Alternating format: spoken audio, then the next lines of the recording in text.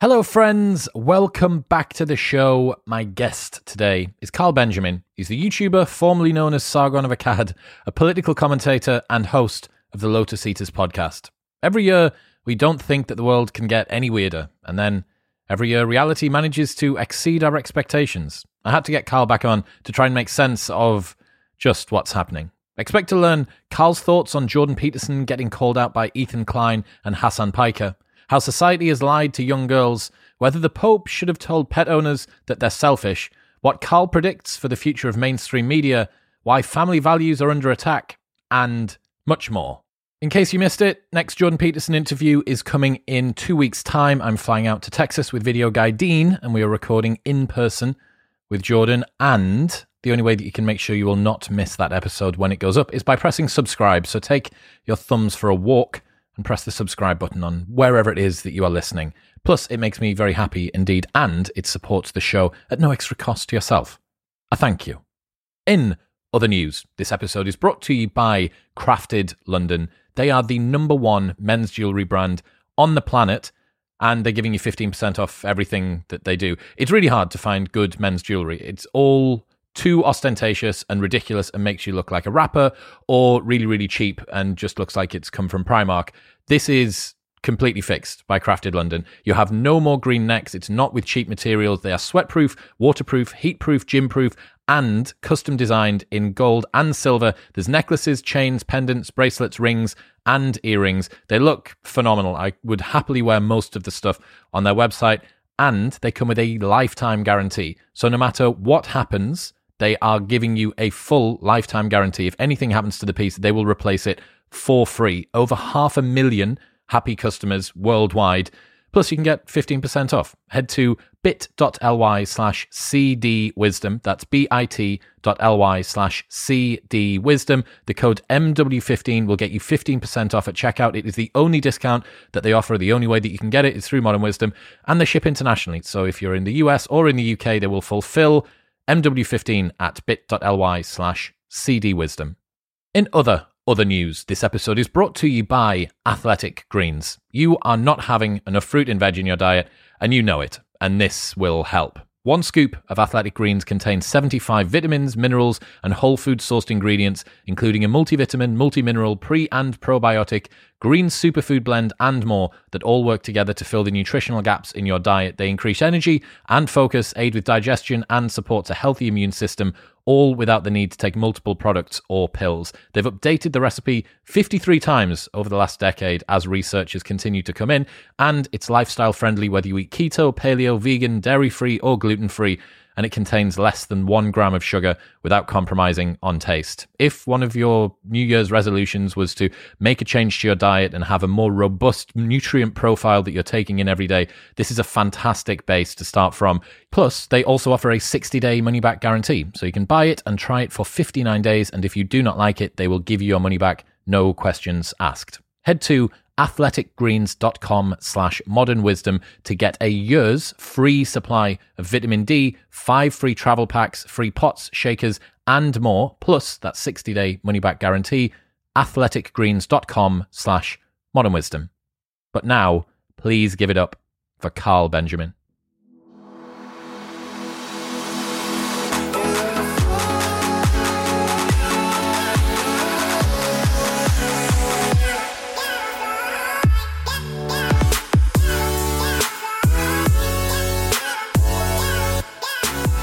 Carlos, welcome to the show. Thank you very much. I am very happy to see how well you're doing with Lotus Eaters at the moment, man. It's really impressive. The team's massive. It's huge, isn't it? It's mad. It's like 13 people in the office now. We're waiting for the next in the office next to us is the transport police that you saw when you came down. We're waiting for them to leave so we can expand into their office because they've got a huge office and we're just going to essentially just take it over. So I'm looking forward to it. Get another set. So what does it feel like going from being just some blokey YouTuber to now, you know, a proper company, media team, researchers? Yeah, it's exciting, right? Because before I could feel myself getting wearied by, right, now I'm going to have to read these things and do this, and you had to do all the back end stuff, and it was just tiring. and it sapped the motivation to do the things, but now we've got like, two people who do the video production, and then we've got other people who are doing other things. And so it's lots of other, because we're all in the same office, and I've been very insistent we work in the office, you get lots of different ideas being thrown into the sort of the ring, and it's not just me having to think of everything myself and having to do everything myself. And so it makes it a completely different environment, and the office is a really chill place, and everyone seems to have a good time there as well. And so everyone's being very creative with what they're doing. It's turning into quite the little think tank. I'm very, very happy with it, and it's definitely a good idea. I knew it would be. I had this instinct. It was like, yeah, that would probably be a good thing to have, and it would be nice to be able to bring other people in to do stuff. And I'm glad that was correct, a good instinct. Yeah, man. It doesn't surprise me. I went down, the atmosphere's cool. I mean, you've got your own servers and shit in there as well. You're as protected as you can get. It's, what you guys do is the closest thing I think we've got in the UK to the Daily Wire, and that's one hell of a fucking operation. Yeah, we're nowhere near the scale of the Daily Wire, but, we get something like 7 or 8 million views a month on our YouTube channel. 200,000 on the website, which is not that bad actually. Serious shit, man. Serious shit. Well, speaking of YouTube dramas and people that are worried about losing their business, what's your thoughts on Ethan Klein's recent spat with Jordan Peterson? I think that what we're witnessing is the inevitable radicalization of Ethan Klein because of his Twitter usage. Ethan obviously used to be a sort of anti-social justice commentator. He used to mock all of this, and little by little, and I think it's because of the natural environment of Twitter having purged so many conservatives and suppressing conservative viewpoints, that essentially it just makes it seem like the only and most sensible and common viewpoint is that of the far left. I mean, it's written in Twitter's terms of service that you can't misgender people and things like this.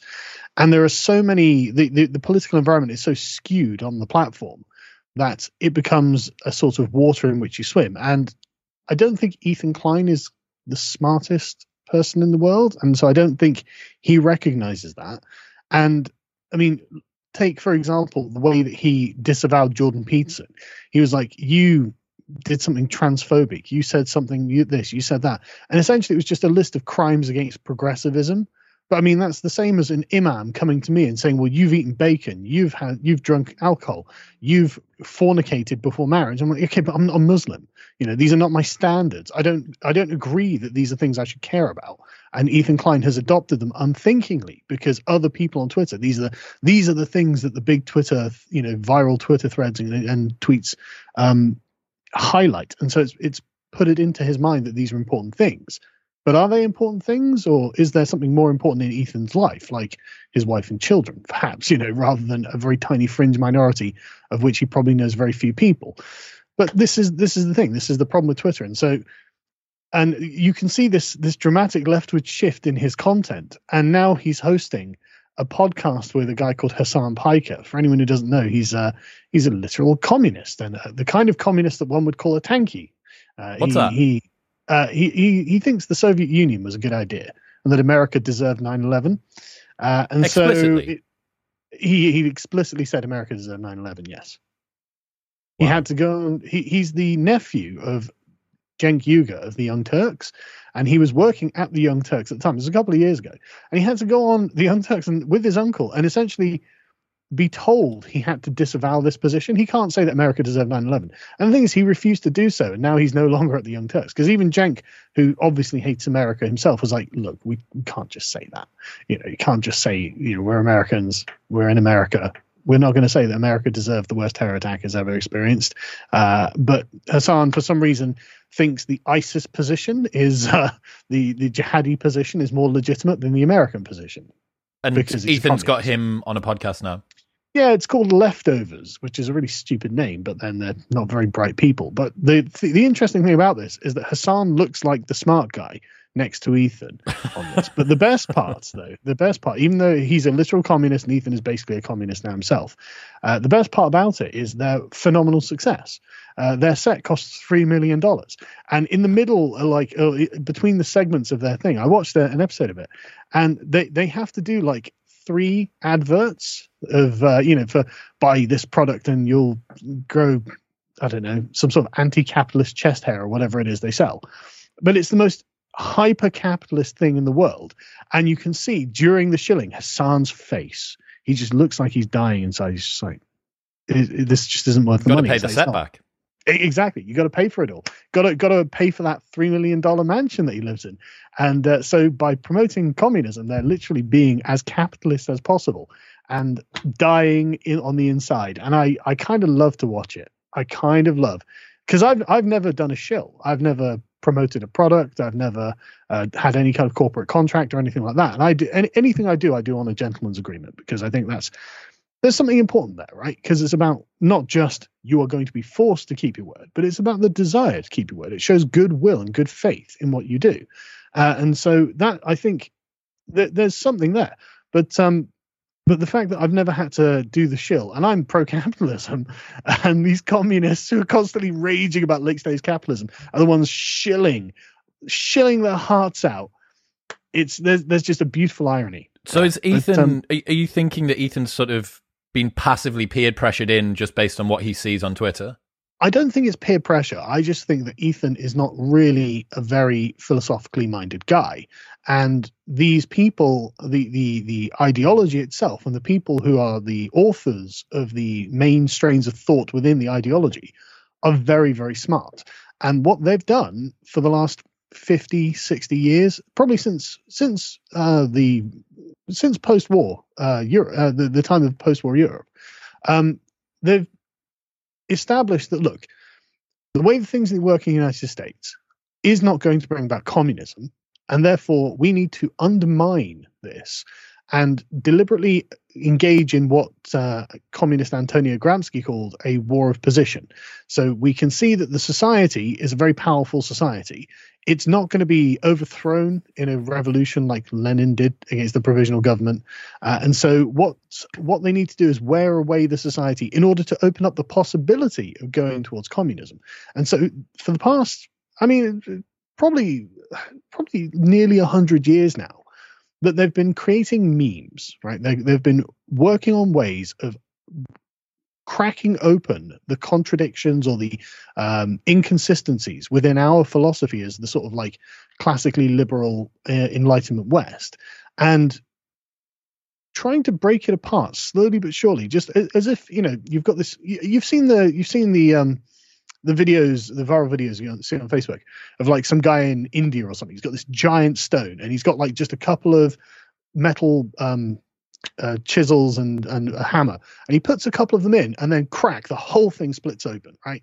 It's that kind of effect that they're going for. They're like, right, there's a contradiction here, there's an inconsistency here, there's something that's just not filled out here.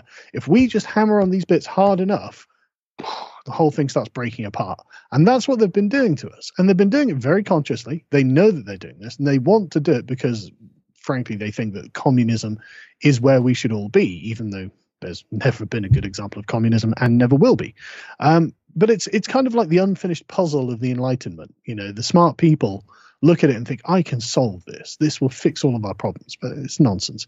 But yeah, so Ethan is essentially the victim of that process. Yeah, I was going to say, because I'm always skeptical about the people that are whatever at the coalface of this. I'm so non-conspiratorial with the way that I think. Like the fact that Ethan Klein could be co-opted into some grand attempt to try and take down the West just doesn't seem realistic. But it seems like what you're saying is that he's sort of a willing, ignorant participant, like a useful idiot. The problem is it's not a conspiracy. It's all out in the open, and I can just tell you the names of the people who are doing it and the books. In fact, do I have them on my desk? Yeah, there we go. So I mean, it begins with people like the Frankfurt School, which is Theodor Adorno, Horkheimer, Marcuse, and a bunch of others. This is dialectical enlightenment, where they're literally trying to figure out, well, what's gone wrong? Why haven't we achieved communism? Why is capitalism won? And then this is what's called critical theory. This moves into what we now know as critical race theory, and then that begins with people like Derek Bell. Let me get out my my notes actually. Right, so you've got Derek Bell, you've got Alan Friedman, you've got Richard Delgado, Mari Matsuda, obviously Kimberly Crenshaw, Harlan Dalton, Anthony Cook. You can look all of these people up. I don't have the book with me; it's at work. It's in the office. Otherwise, I'd be able to bring up that huge book. It's just called Critical Race Theory: The Key Writings That Form the Movement. It was edited and curated by Kimberly Crenshaw, and she's got a bunch of essays in here. But a bunch of the essays that she's written in Harvard Law School, this was back in 1987 and 1989, I think it was, that she expressly says this. But and in various other writings of critical race theory, you can find this. For example, she's got an essay called Race, Reform and Retrenchment, Transformation, Legitimation, and Anti-Discrimination Law. And this is where she says, and I quote, she wants Gramsci to she wants to use the Gramscian tactics to begin withering away our society. And therefore, she says she wants to adopt a legal. The problem is that a legal strategy will not include redistribution of wealth. Right, that's what she thinks, and so you can see exactly she's a communist. She is interested in achieving communism, and she is in the legal arena, the legal academia, and she can't get the redistribution of wealth that she's looking for through American law, because American law is, of course, based on classical liberalism, which is fundamentally based on the right to own property. Communism, of course, is that nobody owns property. So this is never going to happen. There's no justification for it. And so what she does is realize, well, if we can essentially expand the definition of the words, because one of the things she points out is that, look, if I just come in and say, right, we need a revolution, then all of the systems that are just carrying along happily, and she tries to put that down, they're just going to bash her out of the way and say, we're not having a revolution, get out of here. We've got a constitution, for example. But then she realizes, well, what we need to do, and she says, literally, she says this, quote, demands for change that do not reflect the institutional logic will probably be ineffective, which is true. This is the demand for revolution, not going to work. And so what she does essentially slides into the institutional logic and expands the definition of the words that they're using in order to encompass their antonym. Now, for example, she, in this particular essay, uses the example of racism. Racism, she gives two definitions, the expansive and restrictive views of racism. What? Who consents to this? Who agrees that there are two definitions of racism? I don't agree with that. Racism, in my opinion, is the conscious act of discriminating against someone because of their race, because you do not like their race. But that's not her definition. Her definition is an outcome that can be categorized based on races that shows some kind of difference.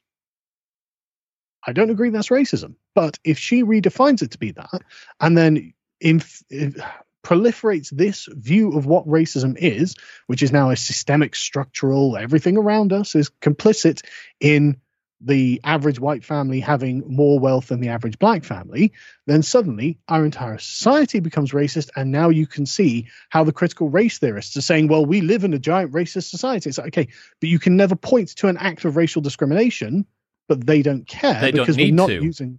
Sorry? They don't need to, because they've concept creeped it and expanded it out. Yeah, precisely. So is it the case with Jordan? Is he tainting the purity of Ethan when you look at his back catalogue? Yes, without a doubt. And notice how this came unprovoked from Ethan Klein as well, right? So just to quickly finish this off, basically Ethan has found himself he's in this river, right, that's been redirected to the critical race theory view of things, the woke view of things. Sorry, I've got a massive spot there because the other day I was reading something and I had a spot and I just kept scratching it and it looks gross. And I'm trying not to scratch it now. Ethan is just in the river of wokeness. Wokeness is critical race theory. That's what it all comes from. And again, Kimberly Crenshaw is basically the chief strategist of this, because in her essays, she was writing, well, look, it's not just we can do this for black people and black women. And she coined the term intersectionality because she was writing an essay about the intersection of how the way that American civil rights worked at the time, this was back in the 90s or the 80s, is that they would recognize oppression because you're a black or because you're a woman, but they didn't intersect into black women. And if you think about it, this was inevitable that this would come about. You know, if you envisage a world that, you know, blacks are oppressed or women are oppressed, then why couldn't you have black women being oppressed? You know, doubly oppressed. You know, there's no reason that this logic wasn't going to come about at some point. And Kimberly Crenshaw was the first one to identify it, coin the term intersectionality. And from this, she even says, well, we can do this with the gay community, with the trans community. And this is back in the 80s and 90s, she's saying this. So you can see how long these ideas have been on the pot for, on the boil, right? And it's not just her, of course. It's dozens and dozens of different, you know, left-wing academics, communist academics, because they're looking to destroy what they call the patriarchy, the inherited structures of classical liberal society in the West, because these are the things, as Gramsci says, are preventing the communist revolution. And they're not wrong.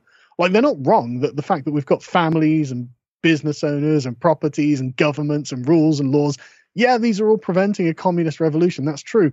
That's why we have them. We don't want a communist revolution. We want a prosperous society where we can feel safe and secure and we know what's going to happen tomorrow. And I'm going to wake up and my car's going to be in the driveway and things like this because I own it. You know, that's much more preferable than no one owning anything and the state having total domination over everything we have, which is not even the end of what they're aiming for in communism. But the point is, this is the entire basis of woke philosophy.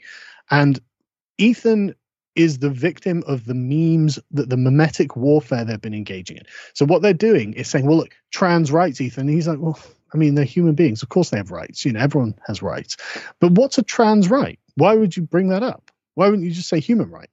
It should be exactly the same thing, should it not? Except a trans right is something new now. You know, it's something different. There are apparently rights that trans people have that I don't have, for example, which is implicit in the construction of the phrase trans rights.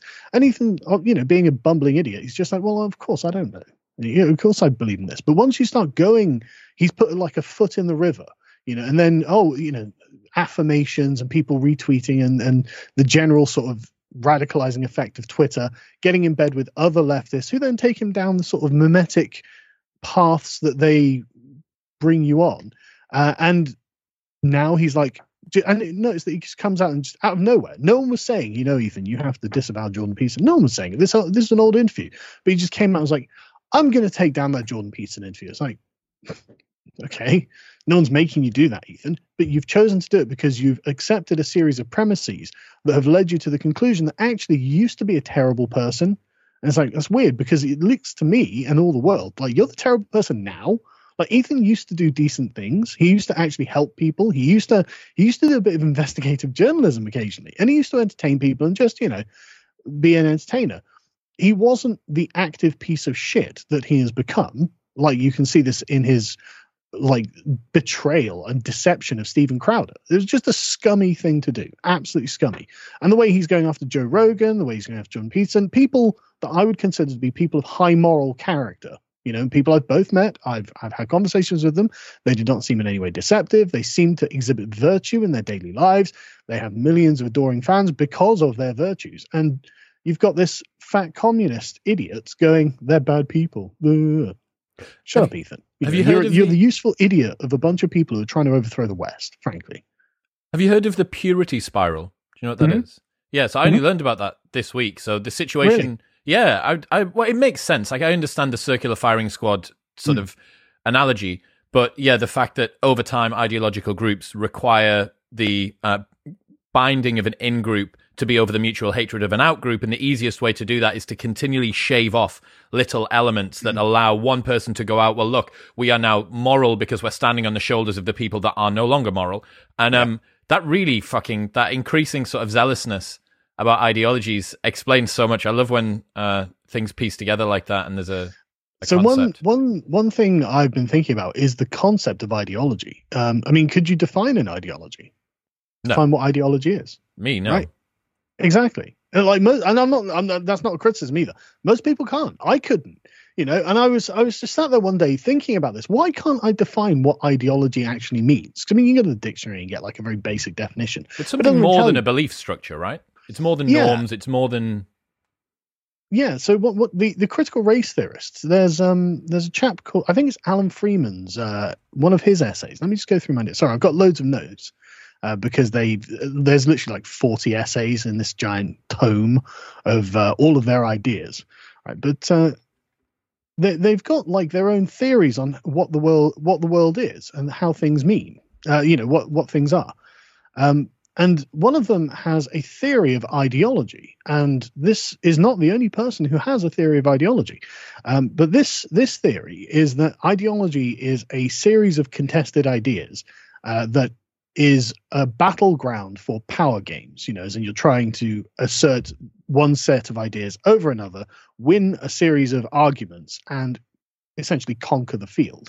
And this was similar to a theory of ideology from a conservative philosopher called Michael Oakeshott, who said that it's an interlocking system or lattice of ideas that justify the seizure of power, and also that these are kind of a crib of a set of traditions, and there's a bit of overlap there. So it's right. Okay, it is interesting how the very notion that I have a series of thoughts and that justifies hurting people is just totally pervasive in society. Everyone thinks it. Like all of the left at the moment, they will do what they can to deplatform, to humiliate. And this is something that I can't stand watching. Beta left-wing men trying to humiliate right-wing women. It's like, oh, that's so feminist, but because they think wrong, it's okay. And of course, deplatform Antifa attacking people like Andy Ngo and whoever it is. But it's this constant war that they're engaged in. This is the ideologists' war. They're eroding the power and the status and the position in society of anyone who opposes them. And the circular firing squad is something that happens when they're in their own echo chambers. Now it's about status, and how do you get status? Well, being the person who professes the most correct interpretation of the ideology, this lattice of contestable ideas. You get that, so to interject there, you get that ever increasing requirement to adhere to the tribal norms in conservative circles as well, though, right? Not in quite the same way. There are, because the problem is that often what we call conservative circles are actually not conservative. They're actually Whig circles, or classical liberal. They're a set of ideologies themselves. Take, for example, the Republicans in America. They're not conservative. They have an ideological agenda. They're the product of a revolution. A conservative is someone who is the inheritor of tradition, which is innately anti-revolutionary, because of course you're continuing a long tradition that has been passed on to you with the expectation that you will maintain it, look after it, and pass it on to future generations. And so you don't have an ideological agenda. You're just looking at the real world and the way things are done, and you act accordingly. You don't really have like an agenda for the entire world. You've got a particular thing in a particular place at a particular time, and you are just preserving it for the next generation and making sure you sort of polishing it, you're buffing it up. But you don't have a series of ideas that can be contested and attacked based on someone else's rational thoughts. Like the British monarchy is a great example of this. Why do we have all this pomp and ceremony? Like you can't rationally justify it because it's the product of millions of people's input over thousands and 1,000 years, and you can't explain it. It's the inherited wisdom of generations upon generations of people. It's way more than one man could just sit down and be like, right, and so I'm going to explain why we do this. But we do it because A, we know it works, it's lasted, so it must have some value, and it's an irrational thing. It's a prejudice that we have, but it also has emotional resonance with us. It matters, it makes us feel at home in our world when we see, the pomp and ceremony of the monarchy. Right, okay, the world is properly ordered. Everything is as it should be. We're going to watch the ceremony. Everyone will do their part because they're supposed to do the little part because 300 years ago someone fell over and it became a habit that now has fallen into the ceremony and stuff like that. But it creates a kind of sort of emergent order right? That no one person is in control of and no one person is designed. The American Republic isn't like that. Republicans aren't like that. Progressives aren't like that. They have got a series of basically, holy books that people have gone, right, and so we're going to do this, this, this, this, and this, that, and that, and then boom, we'll have the perfect system. It's like, okay, that's one guy with one opinion. Maybe he's right, but he's probably not, let's be honest. And, the closest we've come to a decent version of that is the American Republic. Every other example of this, like, the French republics, which now they're on the fifth one, the Soviet Union, China, wherever, they've turned into terrible, terrible places that have made terrible, terrible mistakes that have got millions of people killed. And so I'm very skeptical of ideologists at this point. When a guy comes along and goes, I've got the ideas, and it's like, so what? I don't care. I don't have to listen to them. I don't have to be bound by them, and you don't have any right to hurt me because you've got an idea. You don't get to take things away from me. You don't get to persecute me. You don't get to gain control of the entire country or the entire world. In many cases, is what they're aiming for, just because you have a set of ideas. This is just you. This does not give you license over me, so just go away. That's basically what anyone can turn around and say to any of these people. And so this is the difference. Because I know what you mean in like American Republican circles. I know exactly what you mean, but listen to the language that they're invoking when they do it. It's all this kind of ideologist rhetoric of the Constitution, the Founding Fathers, the ideological revolution that is the United States. And I'm not even saying that's bad. I support the ideological revolution of the United States, but it's not conservative. It's classically liberal. It's Whig, which is fine. I'm a Whig, but it's not the same thing. And it's this kind of murky confusion in our thinking that I think has allowed the progressives to be, sit back very, very cunningly and be right. I can see how I can get you, and that's how they've come along, I think. I want to talk about this Paulina Poriskova lady, the 56-year-old supermodel that dared to look her age. Do you see this? I did a video on it, yeah. Oh, right, okay, yeah. So Poriskova was once the world's highest paid model, but as she hit her 50s, she says she was suddenly invisible. Now 56, she's leading a new wave of older women, taking their place in the spotlight and on the catwalk, and flaunting it on Instagram in her bikini. What do you think of Paulina Poriskova, Carl? I think that nature is a very cruel mistress. To women, very much so. Yes, to women. She's not overly kind to men either, to be honest. But we get the better end of the deal out of the two. When we get older, we do, yeah. Yes. When we get older. But when we're young, we don't. It's quite rough, actually. Shite. Yeah, well, we're thrown into a world where we're competing with a bunch of men who have a bunch of advantages over us. And there's no way of getting these advantages until a set period of time has passed. So you just sat there, right? So there's literally nothing you can do other than get your head down and get to work. Yeah. That's all you can do as a man. But women have got a completely reverse dynamic. And it's kind of unfortunate, actually. They're in our society, they emerge into a society that doesn't warn them that this doesn't last forever. Their birth, they become a woman, 18 years old.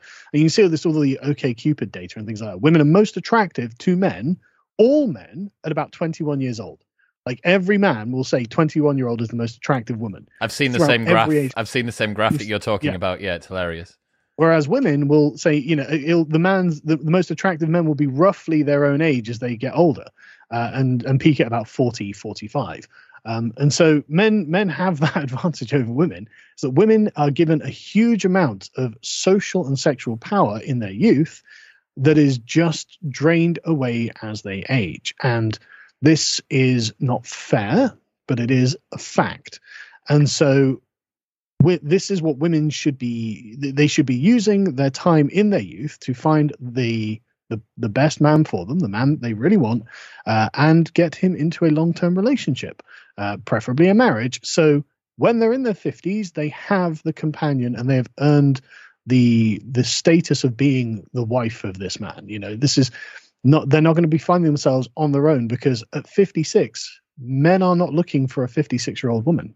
Men who are eligible and who are looking for a partner do not consider 56-year-olds unless they're a significant amount older than 56. Well, the thing that I saw from reading that article, this Paulina lady is upset because previously she would walk into a party and everybody would turn and look at her and she would be the showstopper. And now that's not happening anymore and younger girls are doing that. You know, the reverse is true. The guy at 18 that walks into a room no one gives a shit about, but at 48, when he's the CEO of a company and he's flown in on a private jet or he's got other markers of status or prestige or acclaim or whatever, then maybe people will. So over time, the notoriety and value and prestige that society holds you in is going to change. Yes, that is true.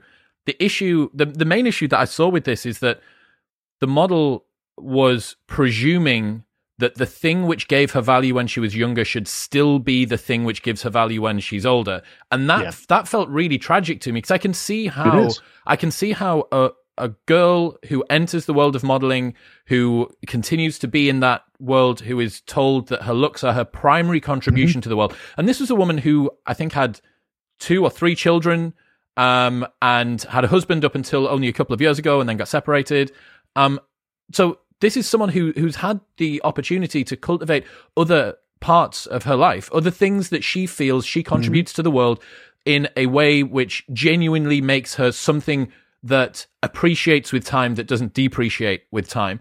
And the problem is that, and this is true for guys as well, I think anybody that gets to their 30s and is still primarily taking their main source of value to the world from the way that they look, is they have invested their resources into a depreciating asset, because over time that is going to wane. And what you need to try and do is come up with grace, poise, interest, humor, all of those things, right? These things are going to appreciate with time. These are the things that you can have when you're 70 and still crush a room with. You know, you can have comedians, your granddad, you're not bothered about your granddad walking into a room because he's like the best looking guy in the room, but he might be the one that's got the most virtue or wisdom or insight or humor or balance or whatever it might be. And there's a lie that's sold from the media and from consumerist society that the primary value that women have isn't even their beauty, it's their hotness. If you look at the sort of women that we see on TV, on Love Island, I'm aware that I'm shilling for this as well, but the girls that go on there, not that they're not always... It's a part of your wisdom, don't apologize for it. True. Not that they're not ever beautiful, but they're often hotter than they are beautiful.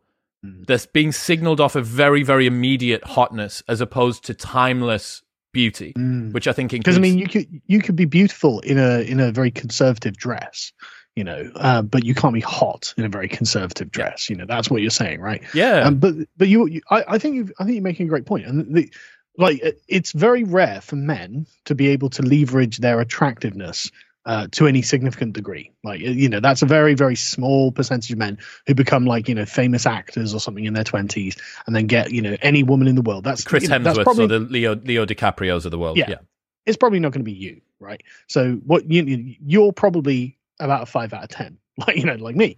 And most women are going to be about a 5 out of 10, but women are more attractive as they're young and grow less attractive as they get old, and men are less attractive as they're young and grow more attractive as they're old. And this is just the way that nature plays the game, exactly as you were describing it. And it's exactly as you say, society is not preparing women to learn that. I mean, I can't even imagine what it must have been like to be 21 years old and literally have the world at your feet. And I think most men have no idea what that experience is going to be like, because I was nobody of any importance and nobody cared about, me in any particular way, apart from my friends and family, of course. I was not in any way impressive or important when I was 21 years old, unlike this model who was getting, millions of dollars per contract and who was commanding the room and who was at the very top of society, and so to just have that, just slowly fade away until no one cares about me. It's like, well, yeah, but you've essentially were given a gift when you were young and you didn't, as you say, cultivate anything else. You thought, well, I've got this one thing, I don't need to do anything else. Whereas I've had to have this slow, laborious and often depressing ascent to a position where people actually give a shit what I have to say, and people actually care whether I say this or that other thing. And it's a very privileged place to be, but I've worked really hard for it, and it's not something that can just be taken away by my growing older, unless I go totally senile, of course, but then I think I've got other problems at that point. it's something that, and I can, it's this thing that I can continue to cultivate that will continue to get better. Whereas she's out of options now. She can't do that. And we don't prepare women for this inevitability. It is inevitable that you will get old, you'll become saggy, you'll get wrinkly, and you'll become infertile. And then men will not be interested in you. So if you base your success off the interest of the opposite sex, that's eventually going to stop. And you need to be prepared for that. And most through all of human history, every civilization knew this and accepted this as a part of the sort of teleology of being a woman. This is what's going to happen. So we had social roles for women to fall into, to grow into after their beauty had faded somewhat. You'd be married, you'd be a pillar of the community, you'd be involved in some sort of social club or a charity, you'd be doing something, and then you go to a mother and then to a grandmother, and so now you're as an older woman, you still have plenty of value to your children and your grandchildren. There are still people who care about you. And don't get me wrong, this other woman has children and will doubtless have grandchildren. So she at least still has that life path open. But a lot of women these days are not having children. But even the conversation that she brings up there, she doesn't say. She doesn't mention them, does she? Precisely. No, it's weird, isn't it? Because you'd think she'd take solace in the fact that she at least has a family who love her, But she's trying to gain the attention of men like she did when she was in her 20s. It's like, that period of your life is over. You need to come to terms with that, because it's kind of embarrassing, Granny, that you're posting bikini shots on Instagram. Like, what are you doing? I don't want my grandmothers to be doing that. I want them to have a bit of dignity and self-respect, and to grow into the role that nature has expected of you. Because you can't avoid it. As she's found out to her chagrin. And you're going to be defeated by someone who is 30 years younger than you now, which she complains about in the article. There's no getting around it. But she was more than happy to take the success of that when she was beating the 56-year-olds when she was 21. Yeah, I'm very, very sort of not cautious, but it is sort of cautious of trying to be sympathetic to the situation that women have got themselves to that place, perhaps, and they didn't know. If she'd known when she was 21 that if I'd continue down this road when I'm 50, by the time that I'm 56, I'm going to be miserable, she probably would have done things differently. So partly you think, well, you're culpable to some extent, but also nobody warned you. And I think it is important to try and have these warnings out there for women. I'm actually a bit more sympathetic than that, because I do think that you are a product of your environment to a great degree. And if you're in an environment that venerates youth and doesn't have any time or consideration for wisdom and age, then you end up in a position where you just don't have anyone putting that in your mind. That's just not a thought that you ever have. And there's no reason for you to have had it, and so it's kind of cruel, frankly, what I think our society does to women as they grow older. And you're getting now loads of millennial wine aunts who are getting into their 40s. And I do these segments on the podcast all the time, because whenever, in whatever Vogue or Bustle or whatever the women's magazine is, where it's, I'm 40 years old, I have 3 degrees, I earn $100,000 a year, I've got 2 cats, and I can't find a man. What's going on? Who told you that you would be able to find a man with those credentials? Yep. Why would you think in your 40s you'd start settling down and finding a husband and kids? It's not good for either gender. No, it's not good for men. Not at all. It's not good for men, because there is a group of career women who are chasing education, employment, and status throughout their 20s and 30s, which means that they're unavailable. And then by the time that they do get there, most women don't want to be in a relationship with a man that earns less than them and is less educated, which means that they've competed themselves out of their own dominance hierarchy, because there's no one above and across. The men that they're looking for are around their age, but the men that are around their age are looking for women that are 10 years younger than them. And also the dating pool is very narrow at that point. Yeah. Very, very narrow. But it's more than that as well, though, because think about what they're doing in the process of coming up to that point where they're like, I can't find a man, and why isn't society paying attention? I hear the word invisible being used a lot by these women. This is a constant, and multiple times she uses it in that article, and I've seen it in other places where it's like, I'm invisible, and it's like, yeah, you're like me. I'm invisible. Like, I just walk around and get on with my life. I don't have like women like looking at me, and you probably do, but I don't have women looking at me as I go past. This is what life is like. But the sort of like not necessarily the model, obviously, because she's not competing in an arena where men would also be competing. But the 40-year-old Weinart, who's the deputy CEO of a company or something, her working in the corporate world is her occupying a position that a man could have been occupying. And so she's knocking a man down on that sort of social scale. And so when you've got millions of women in the workplace, all like being girl bosses, well, you're generally elevating the status of men in society. And you think, okay, well, men deserve it. I don't care. I'm a feminist. It's like, sure. Yeah. But that's my point. You're elevating the level of men in society for your own personal gain, getting to the pinnacle and then being like, I'm lonely. Where are all the good men at? Yeah, I'm lonely. Where are all the good men? I can't find a man. It's like, yeah, well, you were selfish. You didn't consider what men need to be attractive to you, let alone for their own self-esteem and for their own vitality and prosperity. You were just like me, and then you're still me. And now and all these guys have just checked out of society. They're just playing their Xboxes, living in shared accommodation with each other until they're well into their late 30s, drinking beer every night and working crappy jobs, and they're fine, because they actually don't need much to get along. But I think if you asked any of them, they would say, yeah, I would like a wife. I would like a family. I would like kids. I would like a successful career. I would like to have the prestige of being the breadwinner in the household. It's not that I'm saying women can't work or anything like that, but like, be considerate. Where's the goodwill from either side? And it seems to be the lack of goodwill on the part of the career woman has just ruined the way our civilization works. And it's not good for the men, it's not good for the women, and the results of this are smacking us in the faces right now, and there's nothing we can do about it now. Honestly, man, like, the more that I think about this, the more I feel like we might be totally fucked. Like, it just feels like, that meme of the dog in the house and the house is on fire and he's just smiling through the beginning of the end. This is fine. Like, if men don't kill themselves, they're exiting education and society and family life at the highest rates ever. Women are frantically pursuing careers only to discover that they're unable to find a partner that they're attracted to, and then jump on meds at 40 years old. The highest percentage, the highest group that use meds are between white women between 40 and 45 years old. And then the people who want kids can't find a partner that does as well. Birth rates declining. Faith in the leaders and the news organizations non-existent. And everyone's just about sufficiently sedated not to notice or care that it's going on. That's a precise and accurate summary of how the West has declined and will collapse, yes. Fuck. I know. And do you know what's worse, right? Is that the few that are in the generations that are coming up now are totally fucked by leftist ideology. The way that young women, view men is evil.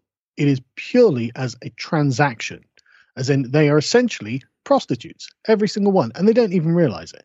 And the young men, what do you mean, view women as trophies. Women are now just, again, they're not people. They don't view each other as people. The thing, a human being is a three-dimensional thing. It's got a material component, and then it's got an emotional component and a spiritual component.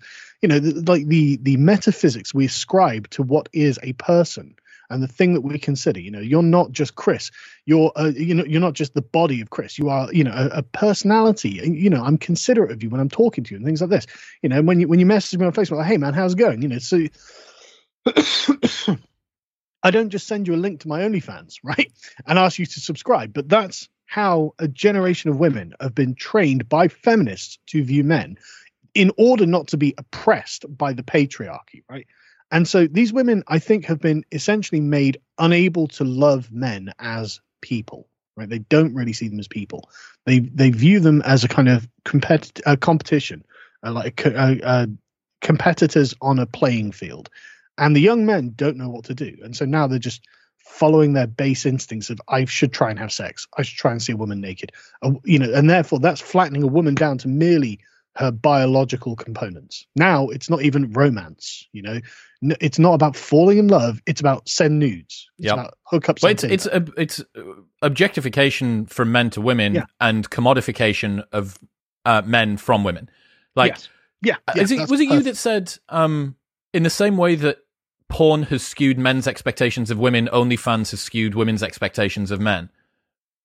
I've cited it by you, even if it wasn't. So it may well take it, because I totally agree with that statement. I may have said that because it's awful how OnlyFans has turned, it's commodified being a girlfriend, right? That's the thing. So everyone thinks, oh, you're just getting nudes. It's just like porn. It's like, it's not just like it's porn. Emotional intimacy. I've been watching a bunch of YouTube videos by women who do OnlyFans, who explain what they're doing on OnlyFans. Because I've never used them. God forbid, my wife would kill me. So basically, it seems like it's sort of like an online artificial girlfriend service, and the sort of romantic nudes that you'd send to one another and sexy posts and stuff, they send to 5,000 men or however many it is. It's like, right, that's not good, is it? That's pretending to have an intimate relationship with thousands of different men. And it's not surprising that there have been recently a bunch of OnlyFans models who have been murdered by subscribers. No way. Those. Yeah, no. We recently did a video. In fact, it should be out on podcast The Low Ceases already by the time this goes up. It's not out yet though. But we've got 3 examples in the last week where subscribers have murdered these people. And there was one guy who had gone to Florida, stalked an OnlyFans model, murdered her, and then written on the walls, "I shouldn't have come. It's her fault for making me love her," or something like that, and stuff like this. And it's just like, look, this is warped what it is to be in a romantic and sexual relationship, pretending that we can just commodify these things and that's all a human being needs is not true. And that both people on both sides can detach their emotions from the situation, that the guy isn't going to feel anything more than, he knows that this is just messages, he knows that this is just work, and the same as precisely, they can't switch that off. They can't switch that emotional situation off. But for the sort of Gen Z woman, men are merely a mode of transaction because they've been indoctrinated by feminists in their schools and just in the culture at large to view men as being part of an oppressive structure, and they have to be on their guard against men. Men are here to take something from you. Men are dangerous to women. And you've got to view them as a thing to get money from. Well, if they're the enemy, then defeating the enemy makes sense. But the other side of this is, man, I don't know.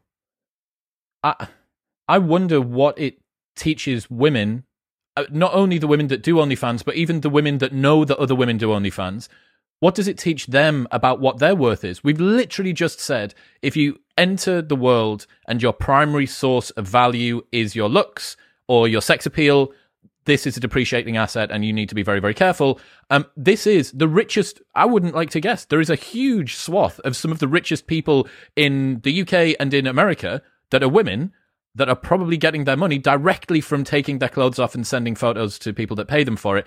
And that's what other women are thinking as well. So by osmosis, almost, there's these role models of women that are in a society that says, girls, you can be a girl boss too, clap back, don't settle for less, be a boss bitch, all of this stuff, be a career woman. Mm-hmm. And also some of the most successful career women that are the ones who are using the lowest form of female value to the world as their way to climb this dominance hierarchy.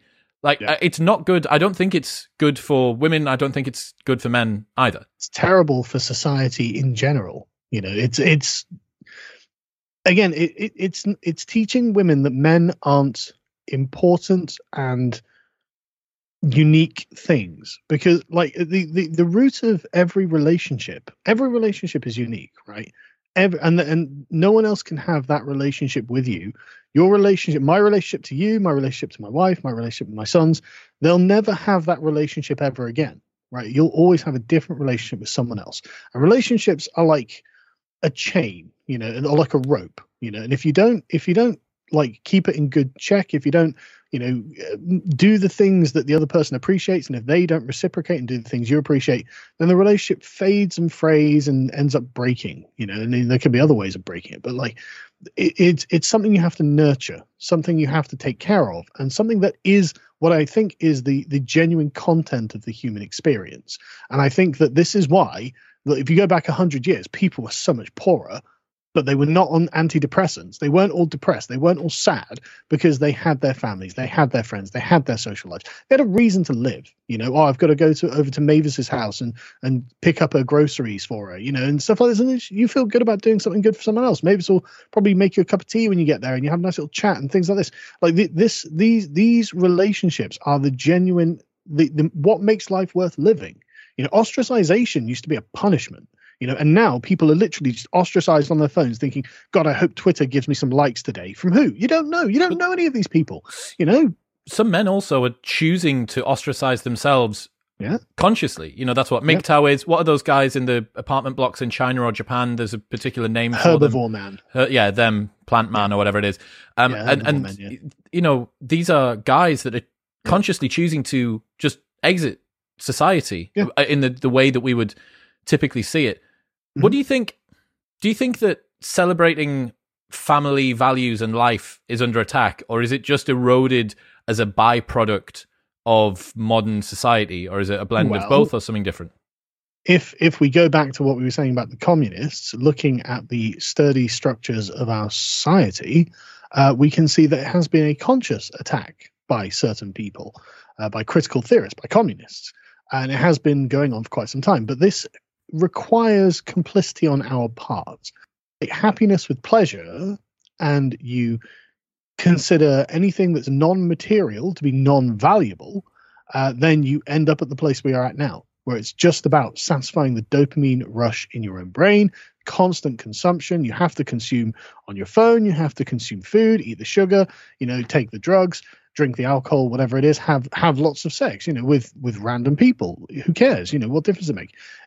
If that's happiness, which I don't agree that it is, I think that's pleasure, then that's a purely materialistic outlook. Whereas happiness, I think, and in previous eras, happiness is defined as something that is not material. It's not physical. I can't give you something that will make you happy, but you'll know you're happy when you feel it, and you'll feel it because it's a state of affairs. It's not one particular instance where I'll take this pill and then I'll be happy. I'll drink this drink and I'll feel happy. It's something that is, essentially what we call now, I guess, satisfaction. You just think, no, I'm happy. I don't want to change my life. I'm just going to carry on doing the things I habitually do. And I look around myself. I've got my particular case. I've got my wife, my kids, my business, my job, my studies, my Warhammer, and I'm very happy. I'm very happy. I love everything that I get to do in my life, and I don't. At no point do I begrudge any of it, even when some of it's hard and it's difficult. Even when I have to change my 1-year-old's nappies or something, I don't ever begrudge it. It's never a chore, but no, it's not all pleasurable, but it is making me satisfied, and it is making me happy. And this is a general sort of state of affairs over time, a continuum that could be broken. I mean, don't get me wrong, if my family, God forbid, died in a car crash or something, then that would be broken, but it's not something that can just be given to me by a product, right? It's not something that can be given to me by a service or a product or anything like that. And it can't just be taken away by a lack of those things, And we've completely misunderstood what it is to be a whole and complete and happy human being, and it's going to be very uncool to try and reclaim that. But on the plus side, I don't take any depression pills. I don't get a therapy. I don't have to worry about any of this. I'm never sat around going, God, I wish something would happen so my life wasn't shit. I never think anything like that. I'm always, oh God, I hope nothing happens so it ruins what I've got. And then suddenly you realize why I'm now a conservative. I've got everything I want. This is why families are innately conservative. I don't want to ruin the state of affairs. Young people have been programmed, though, not just to avoid that state of affairs by the materialistic culture in which we found ourselves. And again, I think you can directly link things like critical theory to this process, but they are now unenviably in a position where, and this is something I get from a lot of young men, because like a couple of years ago, I was like, look, this is what you need to do, lads. Get yourself a wife, get yourself kids, get yourself a house, get yourself a job, get on with it. And a lot of them are like, yeah, okay, that's easy for you to say because you're already married. Your wife isn't a Gen Z Zoomer and isn't on OnlyFans. This is easy for you to say because you had the pick of women who were not essentially spoiled by the materialistic culture of the modern era. But now these guys, I mean, I wouldn't date a woman who had OnlyFans. I wouldn't date a woman who took loads of nude photos of herself and they were all just all over the internet all the time. But not all women. It's a very small percentage of women that do that. I don't know. I don't know if it is. And it's not just that though. It's the attitude as well. It's the way they view men is not as potential life partners, because they have been trained by feminists to say, hey, you can have it all, be the girl boss, sleep around as much as you want. I mean, let's say that they're not all on OnlyFans, sure, but I mean, what are their body counts? Like by the time a woman's 25, it's probably not insignificant at that point. And there are lots of young men who tell me, I get messages about this all the time from different areas of the world, where they're just like, look, there are just no women that I would think of as suitable partners for marriage and to become a wife. And I'm just like, right, okay, well, that's terrible. That's just really terrible. I don't have a solution. I don't have an answer.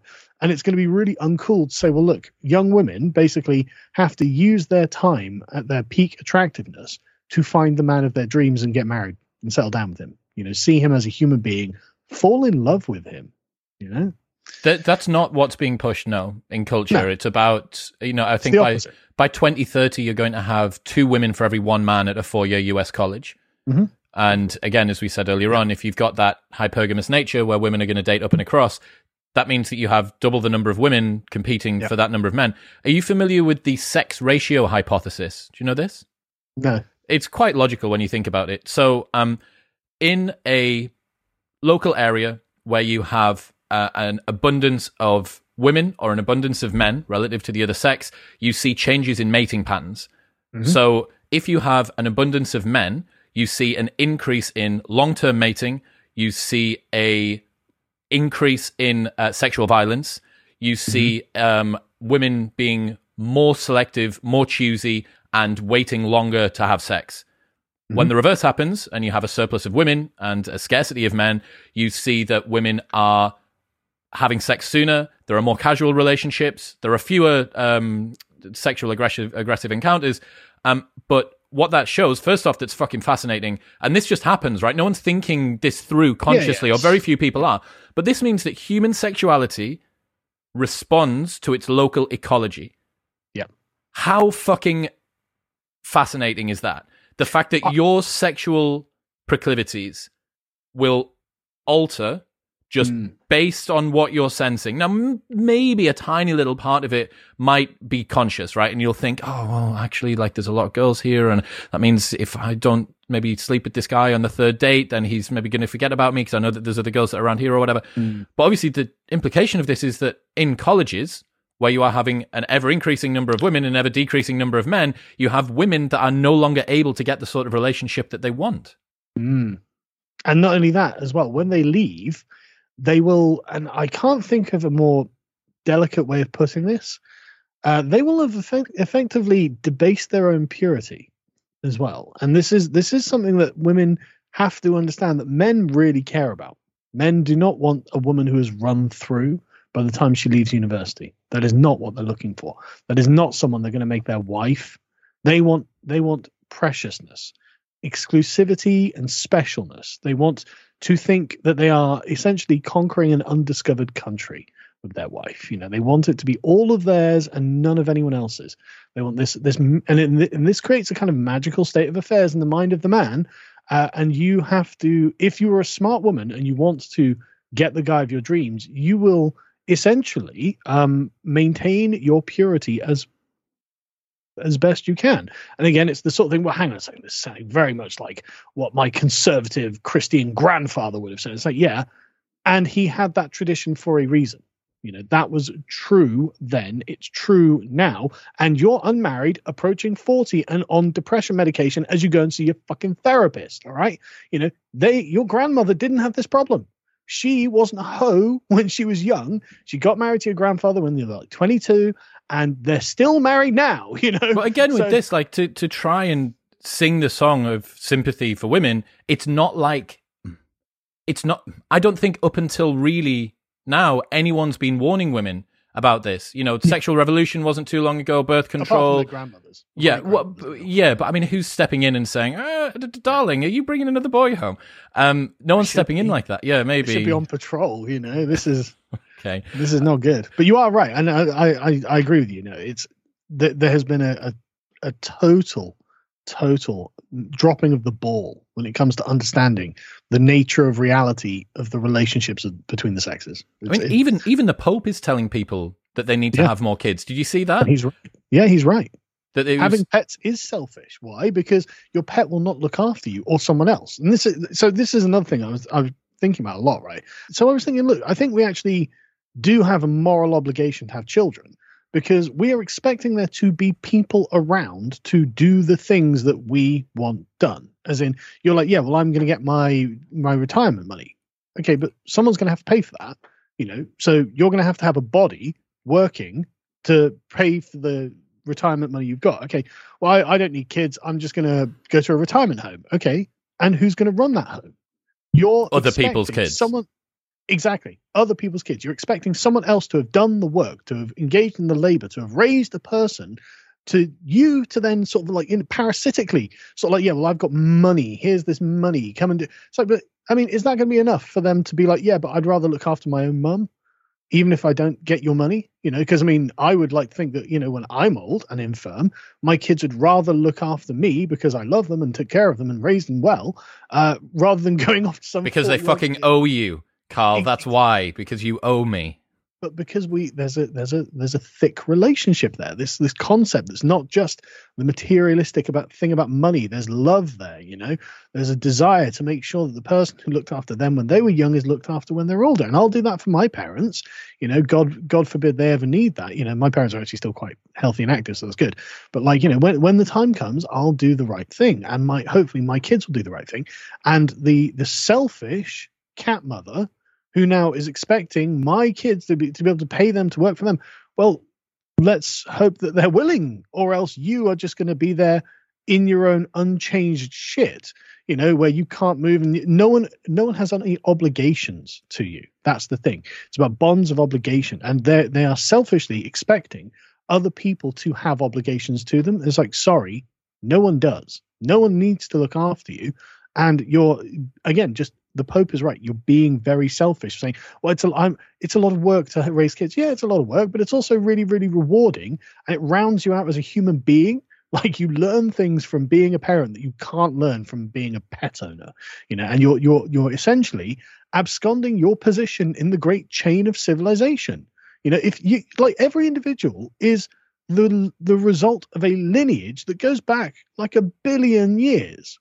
To the very, very first organisms, to you, and you're like, yeah, so I don't need to carry on that chain. I can just abolish all of that. I'm just going to live off other people's effort and energy. It's like, you selfish shit.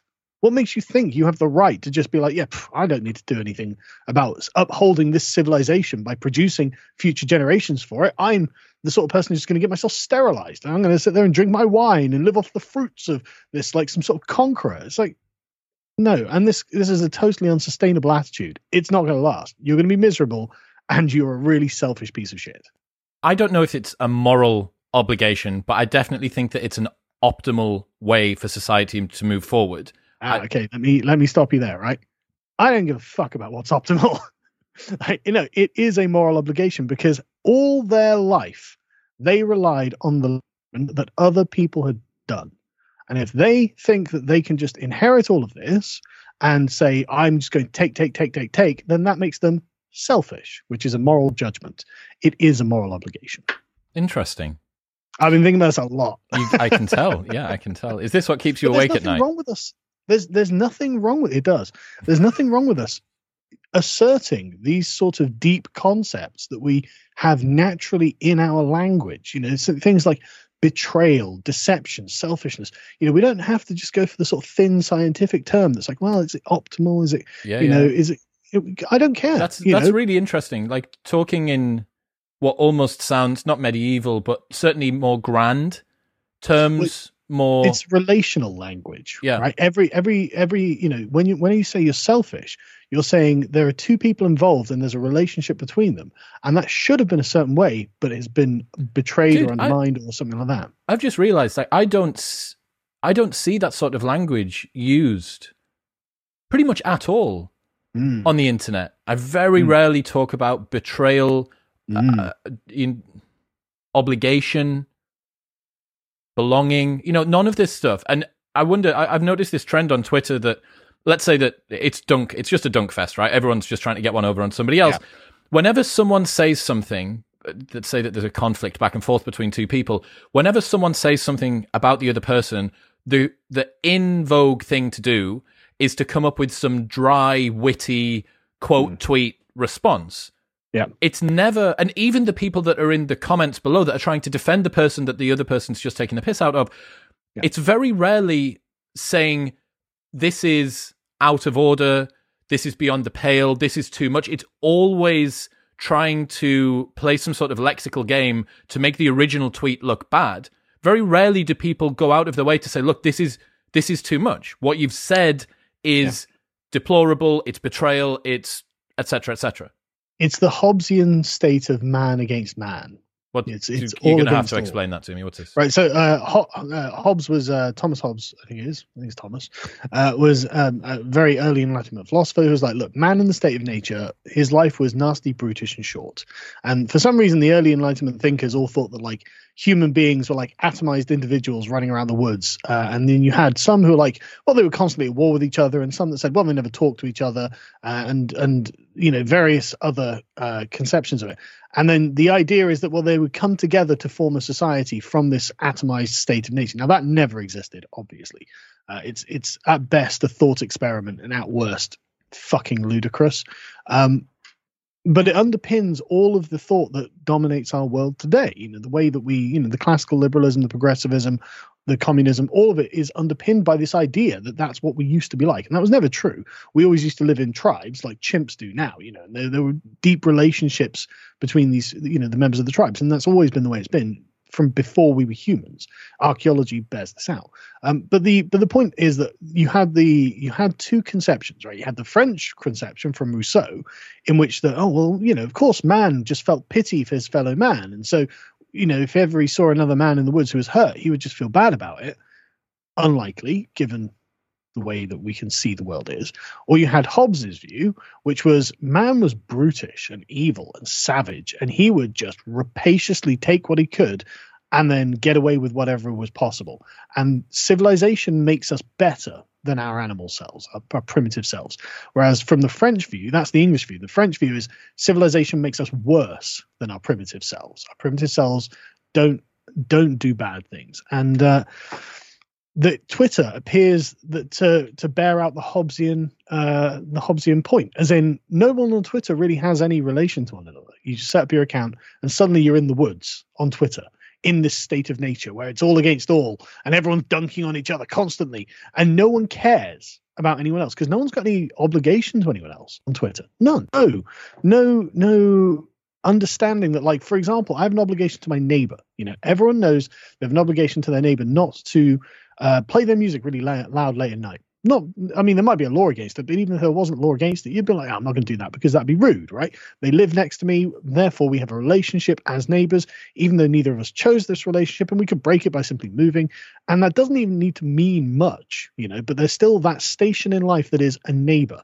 And you've got an obligation to a neighbor, and you know this. This is just, you know, something you inherit in the culture that you live in and grow up with intuitively. But that doesn't exist on Twitter. And so it's just an evil, savage thing of people just dunk. And that the dunks are just a replacement for fist fights. You know, that's what they are.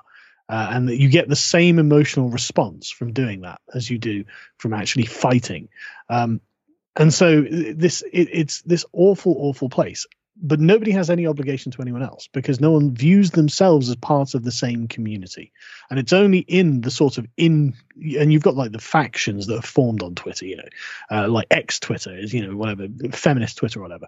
And that's where you get the feelings of betrayal, where it's an in-group. And this is what we have failed to really understand, I think. Yeah, the relational language is what it's baked into our language, and it describes the things that are truly worthy. And this is what all drama comes from, you know, betrayal, you know, revenge, all of these sort of, you know, very deep, thick emotional concepts are what dramas are based on. This is just what EastEnders is, you know, on a constant rolling basis of, oh, you know, someone lied to that and stole from that and hurt that. But all of these, you know, and you can go back anywhere, you know, Shakespeare, you go back to ancient tragedies. These are all what these things are about. And it's all about the relationships of man with other men or women and whatnot. What do you think the future of mainstream media looks like? Because I'm pretty Bleak. trusting. Well, I'm pretty trusting usually of the people in power. And like I say, I'm not usually... Really? I am, dude. 2 years ago I was, right? 2 years ago I was. I like that. Well, I was. Yeah. Man, the last 2 years has completely eroded and like annihilated any sense of trust that I have, not only in mainstream media, but also in institutions and the powers that be. Like, it's just a really lethal cocktail of neglect, malice, and incompetence, like all sort of swirled together. But is there still a swath of people that have faith in these mainstream media? And is it the older generation that pretty soon are going to, within a couple of decades, are maybe not going to be there anymore, and we're now going to have no institutions, no media that mainstream media that the people that are coming through are prepared to trust? It seems to me there's the older generation that is more skeptical of the institutions at the moment. The sort of radicalized boomers who are voting for Brexit and Trump, who are just like, you know what? No, this is fucked. I don't like this. We're getting out. Eject. And that seems to me that and God bless, they're the ones who did the right thing. The problem I have are the Zoomers and the millennials who don't know any different and don't have any framework for legitimacy outside of the power of the state and the institution.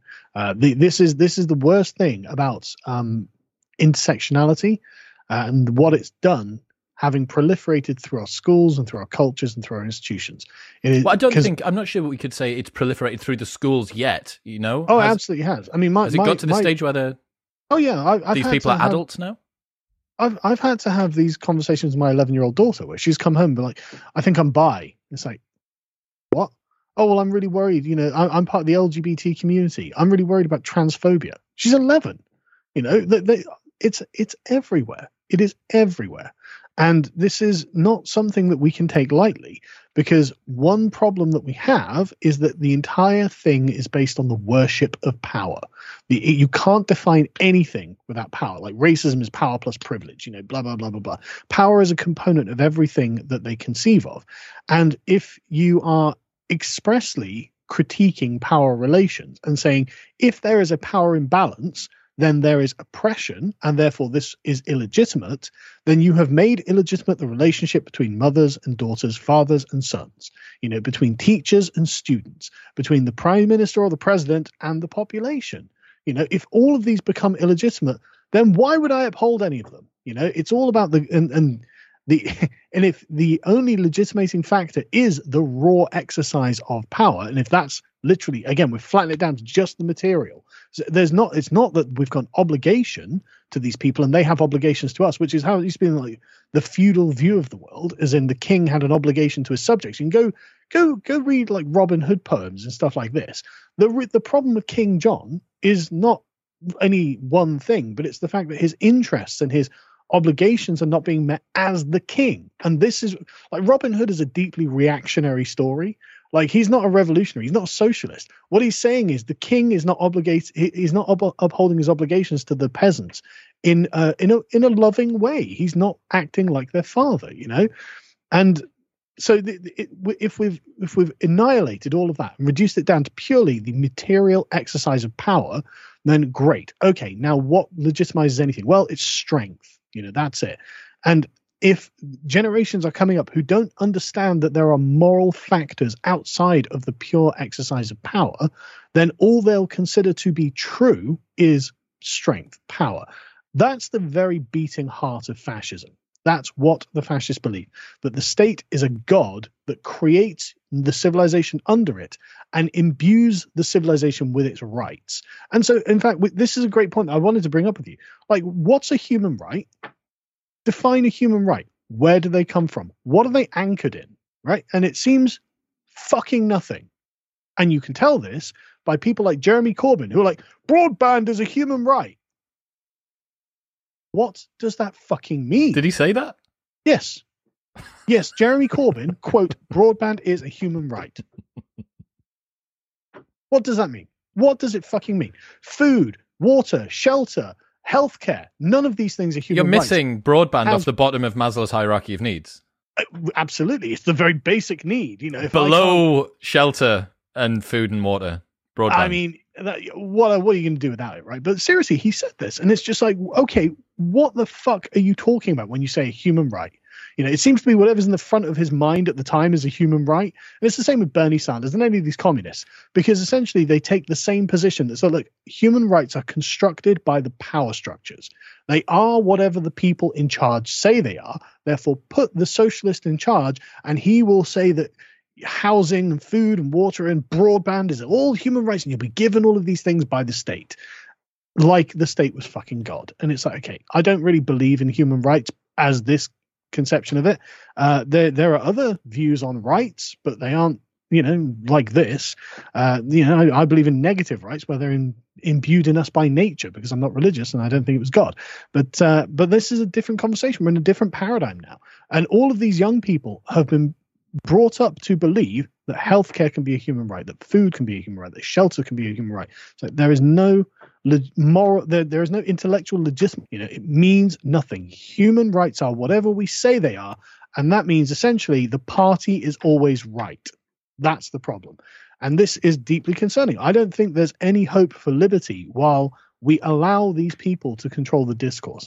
And the thing is, I don't even know how we can go start invalidating almost everything that was done under these auspices. Like, that healthcare is a human right. It's not. End of conversation. It is an entitlement. I learned this really interesting insight about ideological beliefs recently, talking about ideologies. So the usefulness of an absurd ideological belief is a form of tribal signaling. It signals that the ideology is more important to the person than reason itself. It's a display of loyalty to your allies and a threat display to your enemies. It's not about what's true. It's about how does this make me look to my tribal in-group and out-group. So it's the commodification of beliefs as well.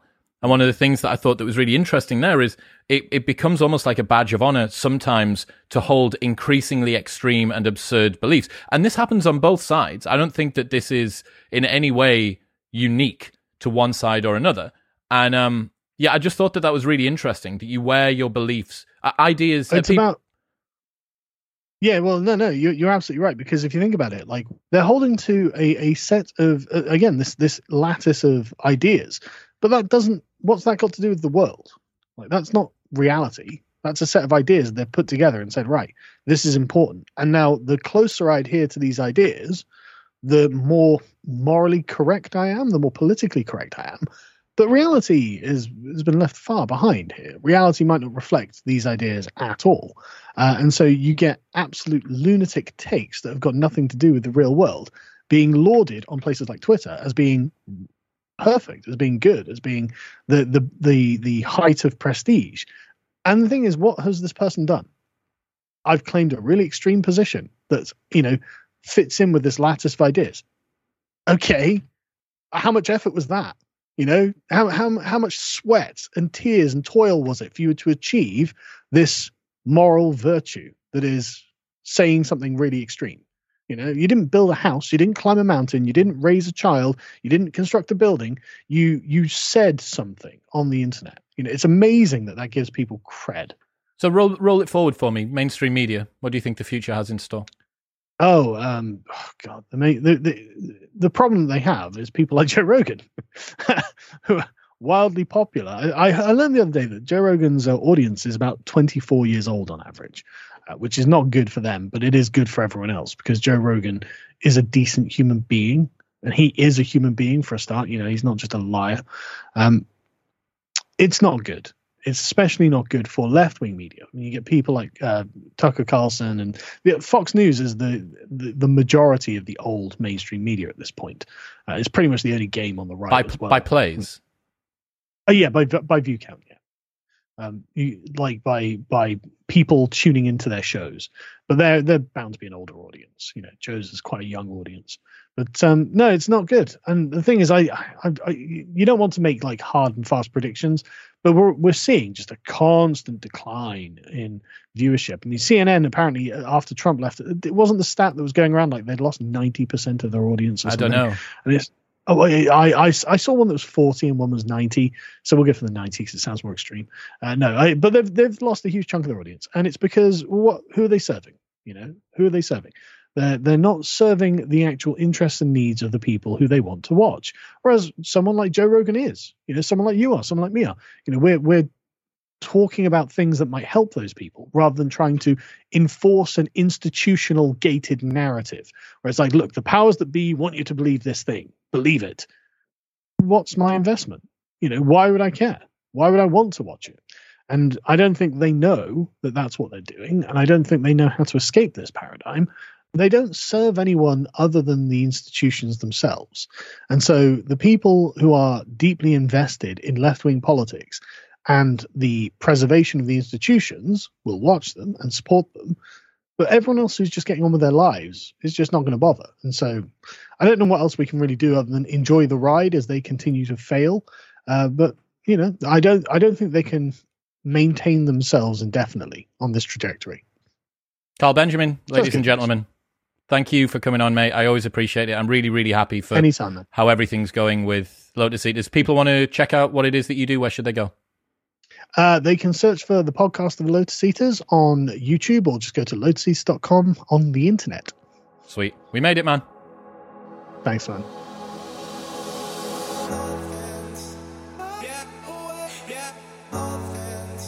Thank you very much for tuning in. If you haven't already signed up to my 3-Minute Monday newsletter, then what are you doing with your life and your face? Take your face to chriswillx.com/books. It will give you my free Modern Wisdom reading list with 100 books to read before you die, and it will add you to the best free newsletter on the internet. chriswillx.com/books. Also, don't forget that you can get a 15% discount from everything by Crafted London by going to bit.ly/cdwisdom and the code MW15 at checkout. And you can get a year's free supply of vitamin D, 5 free travel packs, free pots, shakers, and a 60-day money-back guarantee from athleticgreens.com/modernwisdom. I'll see you next time.